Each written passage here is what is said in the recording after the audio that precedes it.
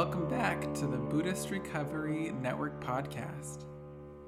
Can you believe that this is the 28th episode?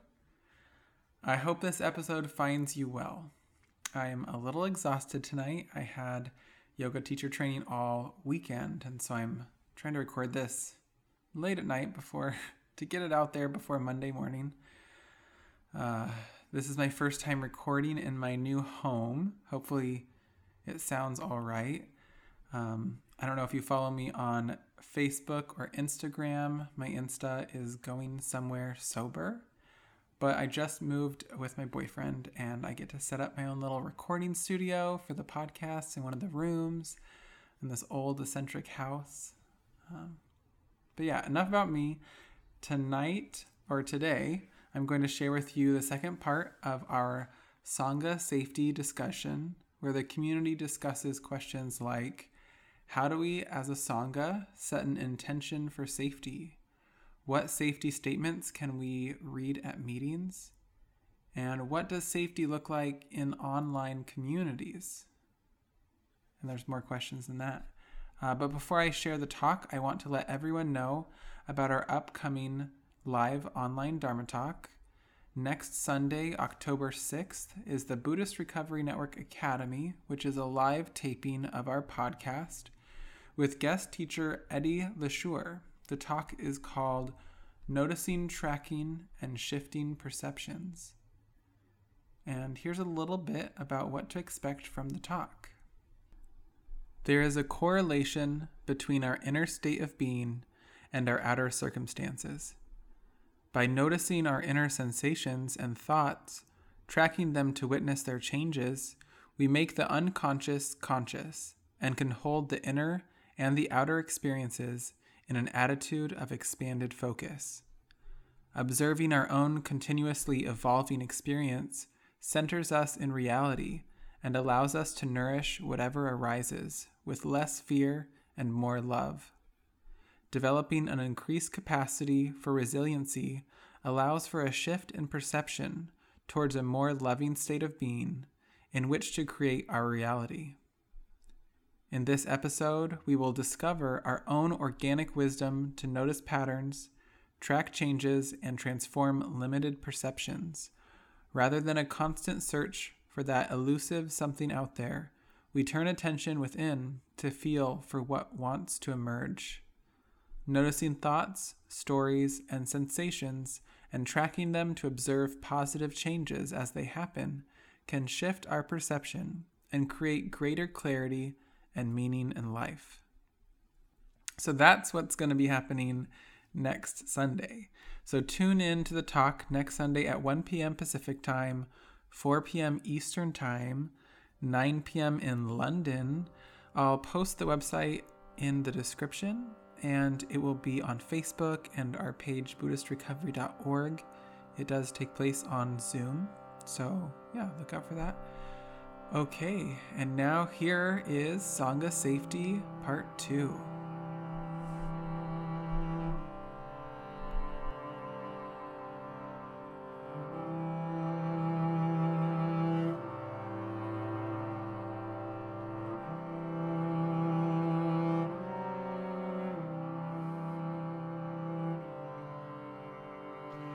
So our question that we were looking at was, how do we as a community, or a Sangha, set an intention for safety? And these were the responses that we came up with. First of all, that we acknowledge that Sanghas make their own decisions, by and large, especially the isolated groups. Each Sangha is asked how to be safe, setting group guidelines and intentions immediately and ongoing. The first session of a new group sets the ground rules, and those ground rules are read in every following meeting or added to or changed as needed.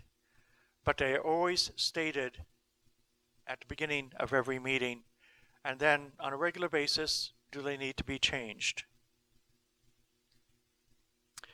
have several people leading.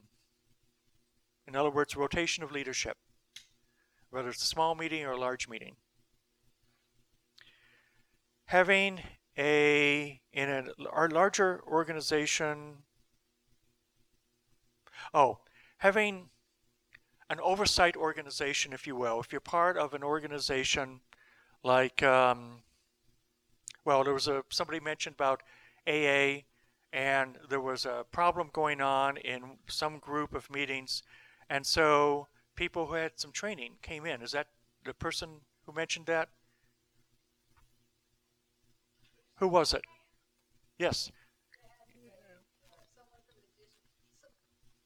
Someone from the district went to each meeting in the area and gave a training on safety. So having a larger organization to help accountability to be, and I'm going to use this word carefully, enforced. But people being taught and retaught again and again, so that it never left group consciousness.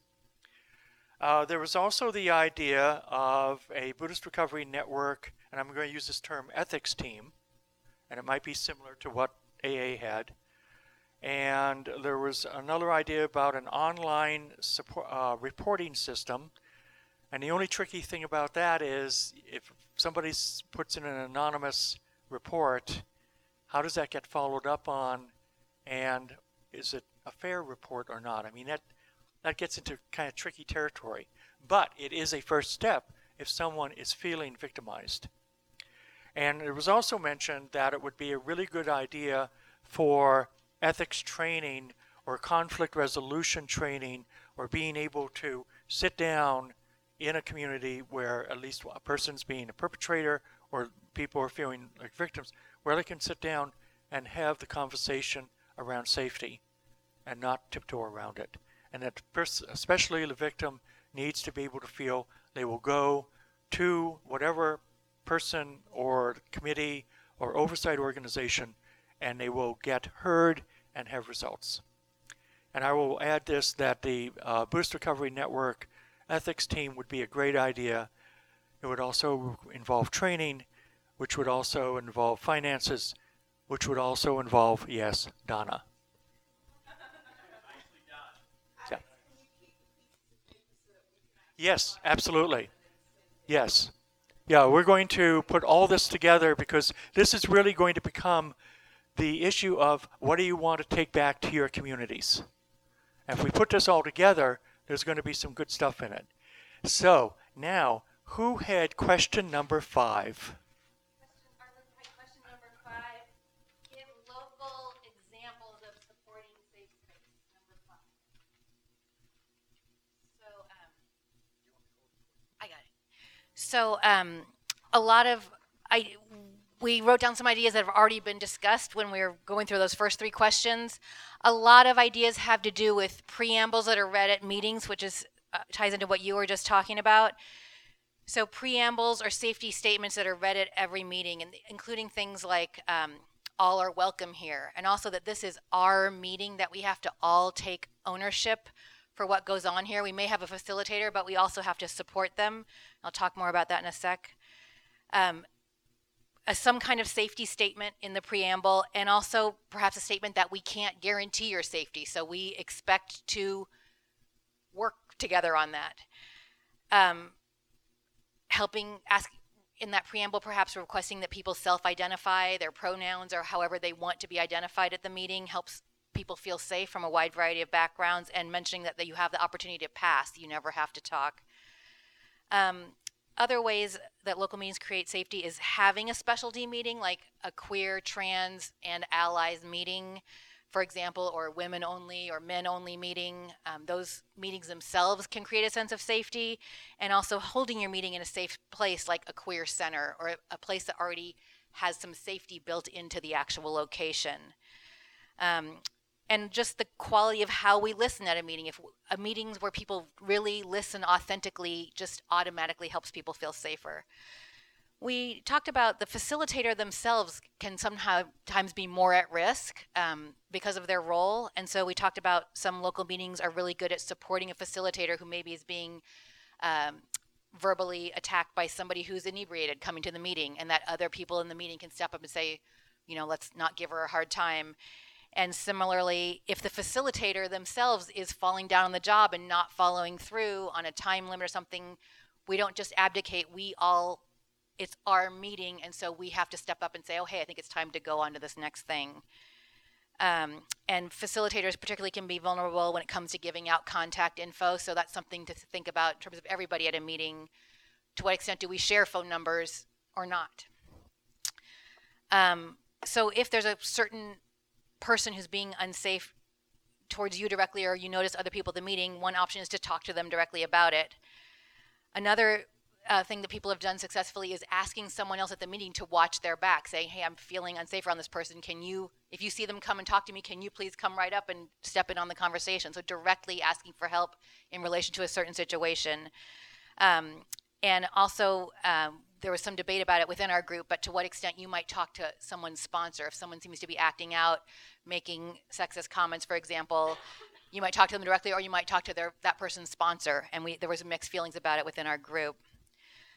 Sponsorship itself brings up issues of hierarchy, and there was kind of a consensus in the group of sponsors and sponsees having open discussion about boundaries in their sponsor relationship, and talking about choice. What level of hierarchy do you want in this sponsor-sponsee relationship? And it's important for sponsors and sponsees to agree on that for that particular relationship, and that there's a variety. Some people want very non-hierarchical sponsors, and some people want a hierarchical sponsor, and that as long as that's clear, it seems safe. With me coming from SLAA, there's just a wealth of resources in Sex and Love Addicts Anonymous, because that fellowship is all about what so much of these safety issues are about, because they're around sexual issues. So I just encourage you guys to go to an SLAA meeting or look at that literature, because when we talk about sponsorship in SLAA, we say, choose a sponsor with whom issues of romance or sexual attraction will not arise. And that's a phrase I've never heard outside of SLAA, and it could be used in other meetings in those safety statements or when talking about sponsorship. We also talked about invitational language, especially in the preamble or script, but meaning you have a choice. Like if it's a guided meditation, we invite you to pay attention to your breath. If that's not comfortable for you, choose a different object. And also, giving people options like, is it okay if I give you a hug? Really using language that's constantly putting power control back into the person who might have a trauma history.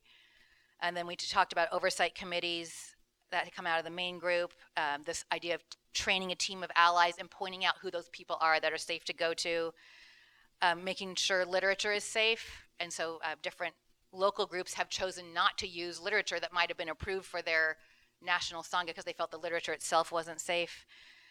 We talked about how open sharing can be triggering, but we also want to feel safe to share. So there's that give and take. And then as I'm very aware of time, and sometimes I know it may seem trivial, but sometimes it feels violent to me when people just talk on and on for 10 minutes. So having a timer helps me feel safer at a meeting. And one other thing, which is a great point, if a meeting doesn't feel safe, start your own meeting. And if you don't like any of the current Buddhist Recovery Fellowships, start your own flavor of meeting and give it your own name and make it feel really safe for you. And I thought that was awesome. Thank you. Thank you so much. Wonderful, thank you. And that was question 5, right? Okay, question 6. Who has question 6? And could you make sure, Amanda's going to be taking all of these? Okay. Hi, I'm Stevie, and hi. Our question was, what does safe space look like in the online community?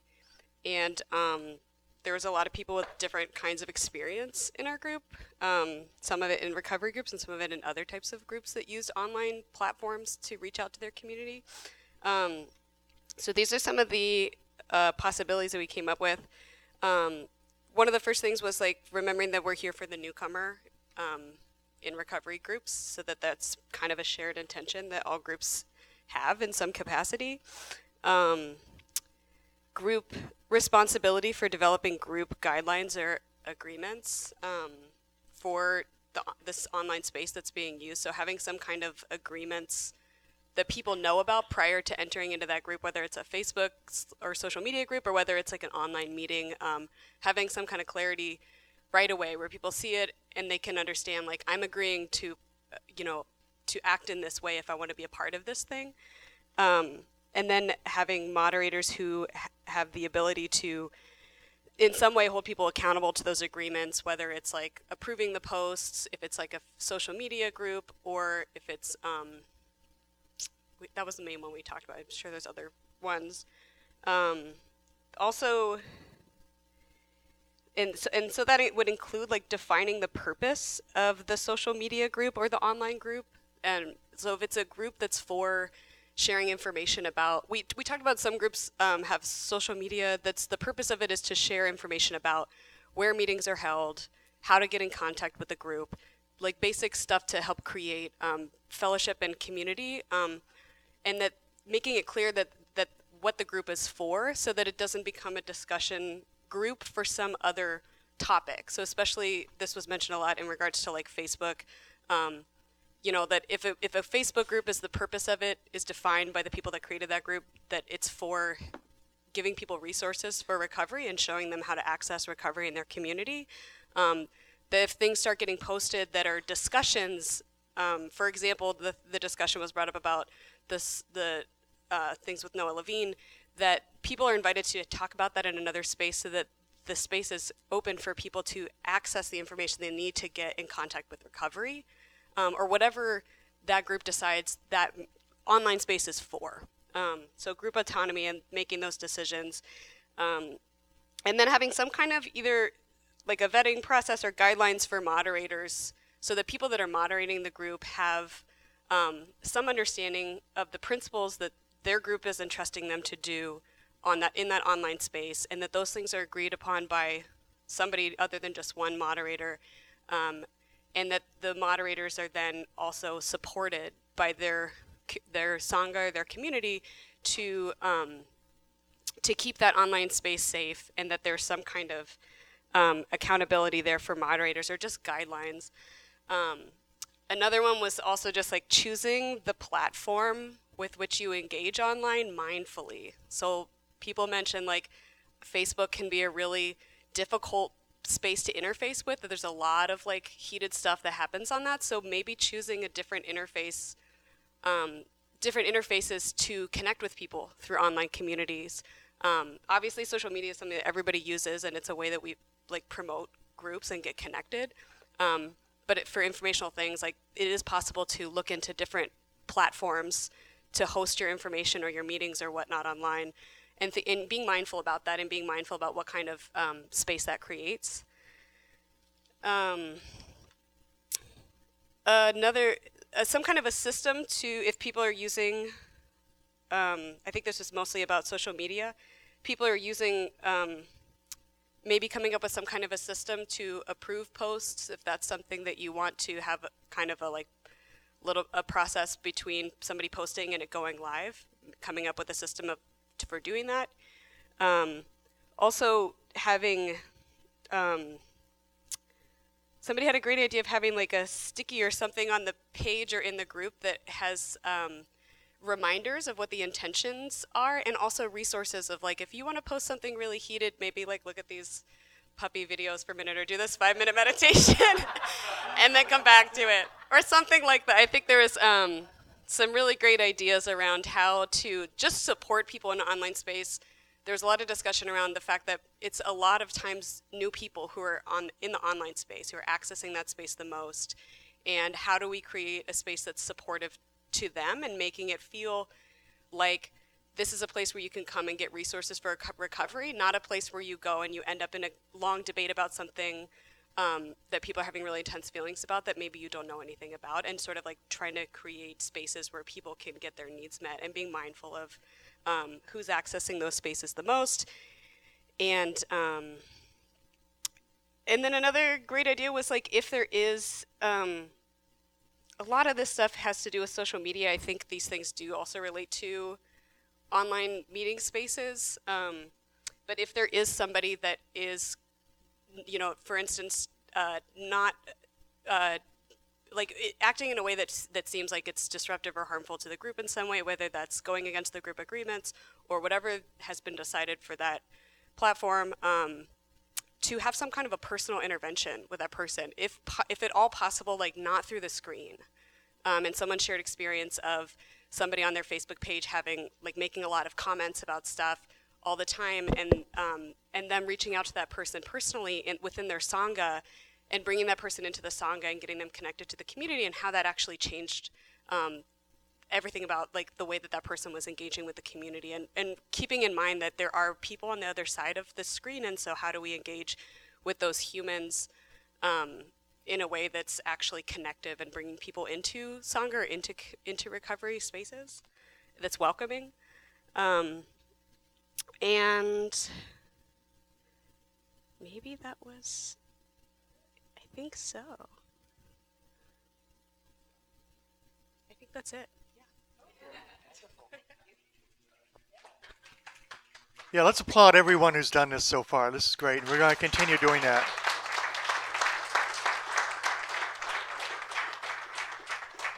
Okay, group 7.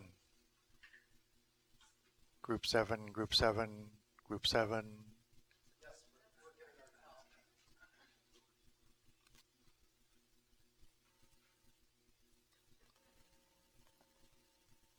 So our question was, how do recovery communities conduct inventories of themselves, and is that happening? So first out of the chute, we decided that you really need a safety statement so you have a standard to check against. And discussion also led around some of the groups are peer-led, so it's taking a long time.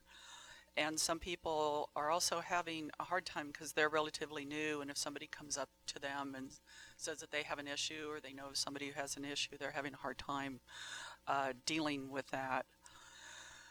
So we didn't have any real answer to that. We just wanted to be sensitive about it.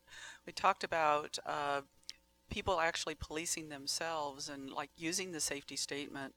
Every once in a month or so, we can go back over the rules and actually have a legal person there, and maybe do this as a rotational group and have that kind of as the rules as a work in progress, so everybody still keeps it in the forefront of their minds, what the safety really is, and use that as a way to police them. We also talked about in one of the Theravadan traditions that confessing every day kind of normalizes coming clean, and so it stops the shame, and things don't get quite so big as something huge happening. And we also talked about the fact that the 5 precepts are frequently used as a way to talk about safety, and that we should talk about them as a practice for the community and not as rules. This is particularly sexuality is a natural human thing. So this is more training for people to keep this in the forefront of their minds with, correct, not stealing, correct speech, correct action. And if we talk about it this way, this also promotes self-acceptance, and which makes it easier for people to actually look at accountability. Somebody said that particularly new people don't want to have a sense of being policed, but somebody else said that if you're in recovery, you're probably not opposed to taking inventory. And it might actually be good to have, take an inventory of the group, maybe at the beginning or the end of every group, or with the business meetings, maybe do one of the precepts and, how is our group doing on this? And like I think in 12-step, they've got inventory questions like how welcoming are we and that kind of stuff. And again, to present the precepts, particularly in this context, as community and individual rights. We all have the right to be here without people gossiping or having aggressive speech. We all have the right to be here without people being, drunk or using it in our face. And talk about it in that way. And one of the last things that we talked about is being mindful about who's owning or holding the accountability. It seems frequently that the people who are at risk, the women identifying or people of color, are the ones that the onus is on them to bring it up, and that it should be also the white men and the white women should also should hold that and should bring that up and not put the onus on the people who are most affected, but also to make sure that everybody has the ability to feel that they can bring it up. Thank you. Appreciate it.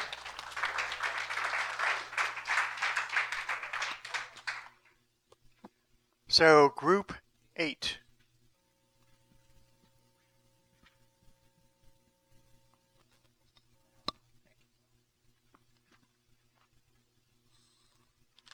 Okay, so our question was, what constitutes an outside issue when a teacher has been found to have acted in a manner inconsistent with a sexual misconduct precept or sexual conduct precept? Ours is pretty simple. We decided that there's no such thing as an outside issue if a teacher is empowered to teach or a person has taken the 5 lay precepts. So there is no outside issue. It's quite that simple. The idea there was that we wrote down here a higher bar for Buddhist recovery as opposed to just recovery, and some question about that. But within Buddhist recovery, the 5 lay precepts are explicit, and I understand in regular recovery in the 8-step, 12-step program, they are more implicit. But under Buddhist recovery, they are explicit, and therefore it's a higher bar with a Buddhist recovery program. So that's about it for us. Yeah. Just really quick. So I just wanted to share this book with you. This is the book that I am a co-author in. It's Clergy Sexual Misconduct. And so this has a lot of really good stuff in it that if it's got scripture and all of that stuff. But I mean, you can just blow past that if that's not comfortable for you.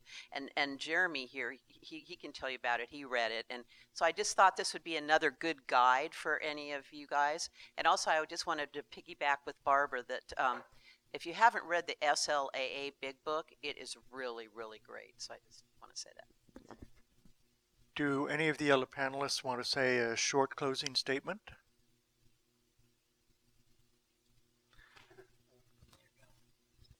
Can I tell a joke to lighten things up? Why did the Dharma teacher walk into the bar? Because it was set too low. Anyone beat that one? Okay, Jeremy. Okay.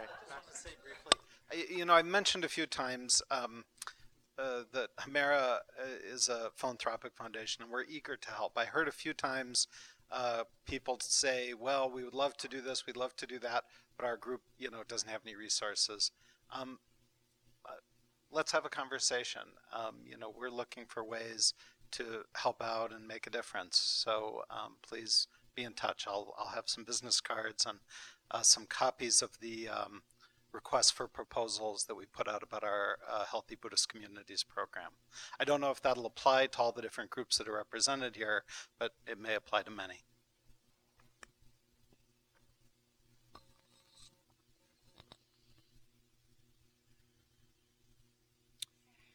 I started with the accountability piece, and I think that's part of it for me. Vince and I were talking last night briefly, and to me, all of this has brought about for me and I think Brian, actually, you were alluding to it this morning as well. Like, what is the place of teachers in the community these days? And especially in sort of Western Buddhism, what is the role of the teacher? Our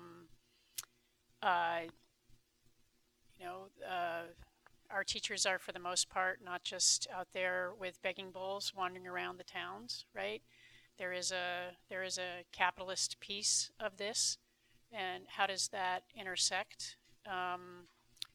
What is the role of Buddhist communities in terms of supporting their teachers? How is that best done? I would have to say that certainly for me, the last 18 months have brought about a very different relationship to the Buddhist teachers in my life, and what role they play in my life. And so I really hope that actually, and part of why I placed myself this morning in the sort of the more negotiation of needs piece is because I don't actually have a whole lot of interest in, frankly, talking about Noah Levine or the issue specific to Noah Levine. What I do have a big interest in is how do teachers fit into a Western Buddhist community life? And, like all of us really taking on that conversation because, we've had these people that have transgressed or whatever you want to say, and that, that's humans being human, and it does invite, I think, this really larger, more systemic question of what all of the teacher in the Western community.